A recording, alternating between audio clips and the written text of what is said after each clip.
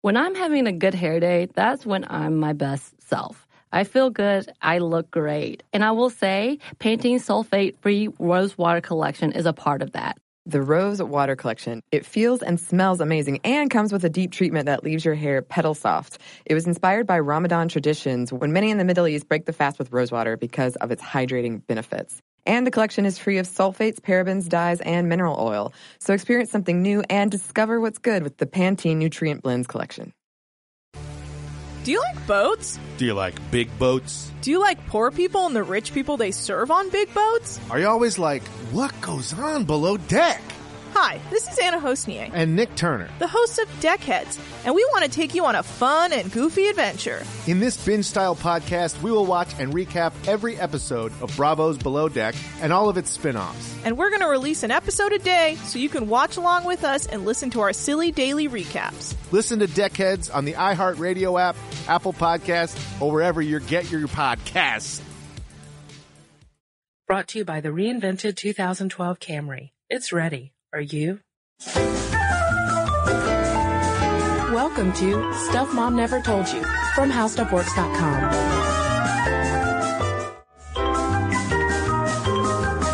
Hey there, and welcome to the podcast. This is Molly. And I'm Kristen. And Kristen, I thought maybe today we could start the podcast with a little dose of my personal pain from childhood. Oh. Always a good way to start a podcast, in my opinion. Okay, yeah, go for it. I love hearing your painful past stories. All right, here you go. Here's one. And this probably represents the most embarrassed I ever was as an adolescent. Ever? Ever. Wow, okay, shoot. Okay, so I'm 16, just got my driver's license. Uh-huh. My dad's taking me to the used car lot to find a car. And we find one we like. And we go into that little room that car salesmen take you into, and they're trying to make the deal. Mm-hmm. And I became mortified when my father started haggling. Because it just, I don't know, I just thought that the car salesman would get a bad impression of us, and he was being so forceful, and I just was really upset by it that I actually went and hid in the bathroom instead of waiting for my deal to be made. I was just so embarrassed that my father negotiated that car price. First of all, Molly, I find it amazing that is your most embarrassing story from childhood. It is. Well, I mean, I said adolescence, but yeah, I mean, I was freaked out that all of a sudden we're getting in there and my dad's yelling at some guy about numbers. Yeah, I mean, negotiation is definitely an uncomfortable thing to have to do. Especially for women, I find. Yeah, I mean, it sounds pretty stereotypical. Like, oh, women don't like to negotiate. I don't like to negotiate. I totally fit that stereotype. Well, you're not the only one, Kristen. Oh, thank God. I mean, in addition to me, we've got a whole host of statistics we can go over about how women don't like to negotiate. Mm-hmm. And I was so relieved to find that most women think about it the way I do. They see it as going to the dentist, basically. Right. Men see negotiation as like a wrestling match, a time to get down and dirty. And that's how my dad was. Like, when we got in the car to like drive it off the lot, my dad was like pumped. He had adrenaline going through him. He was happy with the deal he made. And, you know, he just explained to me, like, the guy expects it. That's what you're supposed to do. Whereas if it was you driving that car off the lot, you probably would have been just shaking. So relieved, like ripping a Band-Aid off or something. Right. Like, I just, get through it. And I would have probably still been embarrassed about it, even if I had negotiated myself. Been like, oh, gosh, he thinks I'm just an awful person. Right. Women sometimes are socialized to, not be pushy like that. Negotiation, I think, can feel just naturally uncomfortable because it goes against maybe the types of things we were raised with, the types of stereotypical behavior, that women were and were not expected to do. Negotiation and haggling is a man's job. So right, and it seems impolite. If you were raised a good Southern girl like me, that's not within your manners to just start haggling. Right, and that kind of cultural factor could be one of the reasons why 20% of adult women say that they never negotiate at all, even though they know that they need to. Right, and this just, it may save you face for like a few minutes, but it has very long-ranging financial implications in every aspect, whether it's buying a car, negotiating your car price, to negotiating your first salary. It costs to not negotiate, basically. There's a real world example that I think sums this up pretty well. There was one study, in which men and women participants were told that if they came and participated, they would earn between $5 and $12. So at the end of the study, when the women were leaving, the people who were conducting the study said, oh, here you go, here's your $5. And most of the women just took the $5. Whereas a lot of the men, once they were handed $5, said, whoa, wait a second. You said that I could get up to $12. I would like $12. And they actually negotiated their way up to doubling and almost tripling, that initial $5. Right. A little known fact of how I got Kristen to do this podcast was I gave her $5 instead of $12. Wait a second. But here's the thing. I mean, that's probably what people did when they got their first job. Maybe they were told a range of salaries, and when they got the bottom one, they just took it. Whereas men are more inclined to ask for more. Right. Men who negotiate their jobs are usually able to increase their starting salaries by an average of 7.5%. Or $4,000. And that is nothing to sneeze at. Oh no, $4,000. That's a down payment on something. Right. And men are initiating these negotiations about 4 times as much as women. So you hear a lot about the gender pay gap. This is kind of what it made me think of. On average, according to the Bureau of Labor Statistics, women make about 80% of what men usually make for the same job. But one interesting study that kind of relates to all this is that men's starting salaries are usually about $4,000 higher than women's on average. And if men were going in there and negotiating for that 7.4% more, or about $4,000, that could be one of the areas where we're kind of shooting ourselves in the foot and keeping that gap wide open. So basically we start off behind and then we can never catch up. We're shooting ourselves in the foot and never catching up, and to the tune of the fact that by the time we're 60, we're $500,000 behind the men in overall salary earnings. That sucks. Yes, it does. So you know what, Molly? We gotta take back the power. We gotta learn how to negotiate. Okay. I want $500,000 and I want it now. Okay, I'm not gonna get it now. But let's learn about how negotiation works. Okay. There are 3 parts of negotiation. First, you recognize the conflict, all right? You want something, say, all right, your dad was at a used car salesman. He wants a car and he wants it for cheaper. There's a conflict. Then you state your claims. Your dad, while you were hiding in the bathroom, was probably telling the used car salesman that he wanted the car for, let's say, $15,000 instead of $20,000. He was stating his claim. And then, once they started haggling, at some point, they had to concede. They had to meet somewhere in the middle. So maybe instead of buying the $20,000 car for $15,000, he paid, $17,000. So that, in a nutshell, is a negotiation. Right, but I was more worried about the people on the other side of it, which was I was worried that the seller wanted to make as much as possible, and I was worried that, the seller wanted more money for the car. But what I was doing was sort of ignoring the fact where I could, just by, being interested in the car, I could give him a benefit. He could sell a car that day. And, maybe get a commission, maybe just meet a sales quota. And so that's, I think, a key point is to realize that there can be benefits in the deal for everyone. You've just got to find them. Right. And one of the first places that you should start before you even walk into that sales room and start haggling is you got to do your homework. Right. You've got to know how much, let's say, back to the car, if you're buying a car, you have to know how much it is actually worth in whatever specific condition it's in, so that you can walk in there knowing that they're probably inflating the price somewhat, and you can have facts to back you up with, justifying your claims. Exactly. And the same thing if you're, negotiating your salary. And this one might be a little bit harder because you got to turn the lens on yourself. You got to know how much you are worth. Right. So that means before you even go in for a job interview, you've got to know what other people in this position are making.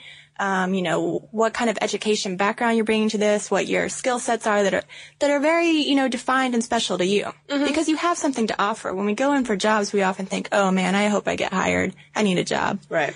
But you have services that you were offering to them, and that's what you've got to remember is it's still a two-way street, just like buying a car.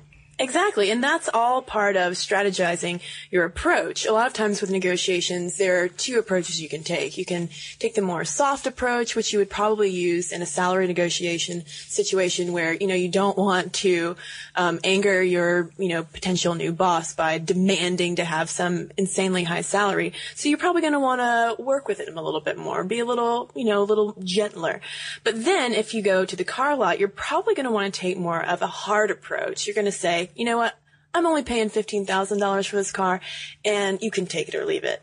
Right. And I will say, since we do have women's concerns at our forefront, Kristen, You don't want to be too soft with the boss, though. True. Because there are studies that show that women probably take more of a soft approach than they need to, and they back down. Whereas when men negotiate with their future bosses, it's just business. They're able to separate out that idea that they might offend the boss and play hardball and then go have drinks with the boss afterwards, whereas that's not something that women are as comfortable doing. Now, Molly, that sounds like a certain negotiation strategy that I've heard of called separating the people from the problem. And I think that strategy is one of the number one things, at least for me personally, with negotiation that I'd have to keep in mind. Right. It's not personal. Right. Walking into negotiations, we might care a little bit too much about how that other person is going to perceive us if we're going to come across as hard-nosed B-words who they're just going to badmouth once we leave. We need to get rid of all of that. If we've done our homework and we have a strategy worked out, we need to separate what people are going to think about us from what we actually need to accomplish. And what we need to do is think about what they want. Because if we get to the root of demands and not just think about positions that people hold like boss and job applicant, buyer, seller, but if we get to what each person wants and how they can benefit from things, then you can sort of make your demands so that they seem reasonable. You say, well, I have all this special certification in X, so I think I should get X more dollars. And if you approach it like that, you can actually enlarge the pie, if you will, that you're looking at. So Molly, let's think about negotiation as a pie. All right. Pizza pie? It could be a pizza pie. I was thinking of a blueberry pie, but we can do a pizza really pie. Excited about negotiation. All right. Let's think of a negotiation as a pepperoni pizza for Molly's sake. And, I want 3/4 of it, but you don't want to give it to me. I only want to give you just a little bit. You only want to give me one slice. But there are actually ways in negotiation that you can enlarge the size of that pie. You can have a pie and a calzone on the side. Oh my goodness. I know. And that's called inventing options for mutual gain. And I really like this concept of negotiation because it allows you to think of as many options as possible so that both parties can walk away satisfied. So going back to salary negotiation, if you can't take as much of a hardline approach with demanding, your $50,000 salary, maybe you would be more satisfied with, say, $40,000 and an extra week of vacation. You just expanded your pie. So it's like getting a salad with the pizza. Breadsticks with the pizza. Yes. Now I'm pretty distracted by the pizza, but I also think that, despite how much I love pizza, you've still got to be objective about it at the end of the day. And I'm not just going to settle for a pizza because they're giving me a personal pan pizza, even though they know I love pizza. At the end of the day, I'm going to keep my emotions in check and be like, even though I love pizza, I'm not going to settle for just this little amount of pizza if it's not enough for me. You have to remember how much power that you hold as a consumer, as someone who, has job talents or whatever it is that you're negotiating for. You hold a lot of power when you walk into a negotiation situation, as long as you do your homework. Right. So I guess the message here for all women who find negotiation a little bit scary is just to, do your homework, right? Keep the emotions out of it. Right. And since that's all easier said than done, why don't we end on just a few more really scary statistics, Kristen? Well, if this does not convince you that you need to start negotiating, I really don't know what will. Because, Molly, women who consistently negotiate their own salary earn at least $1 million more in their careers than women who don't. $1 million. Molly, do you know how many pizzas that you can buy for $1 million? That's a lot of pizza. You can eat pizza every day. I'm sold on negotiation. No more haggling for me. But with you, I will haggle now in the real world. Oh, and by the way, I want $12 instead of $5 for this podcast. We'll see about that. Let's negotiate. Let's go get pizza. Well, if you want to learn more about negotiation or other business topics, you can read all about that on HowStuffWorks.com. For more on this and thousands of other topics, visit HowStuffWorks.com.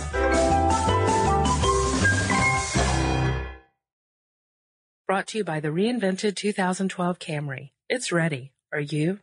So here's something that some of you might find shocking. 95% of women don't feel good about their hair, but Pantene is changing that. Pantene's Rosewater collection combats bad hair days with an innovative formula that uses rosewater derived from the petals and buds of the Rosa gallica plant. With Pantene's Rosewater collection, I can really feel how much more hydrated my hair is. And it's sulfate, paraben, dye, and mineral oil free, which makes me feel good because who needs all those additives? Experience something new and discover what's good with the Pantene Nutrient Blends collection.